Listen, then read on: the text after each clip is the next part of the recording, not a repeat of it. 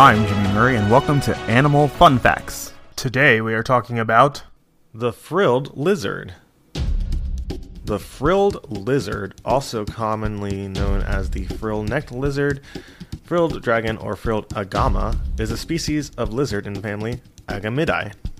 The species is endemic to northern Australia and southern New Guinea. This species is the only member of the genus Chlamydosaurus. Its common names come from the large frill around its neck, which usually stays folded against the lizard's body.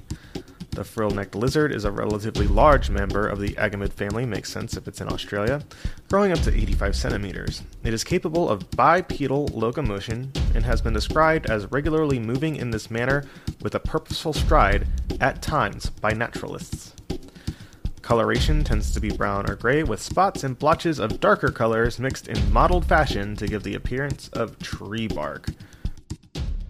Don't forget to tell your parents to send us their suggestions and yours to @TheJimmyMurray on Twitter.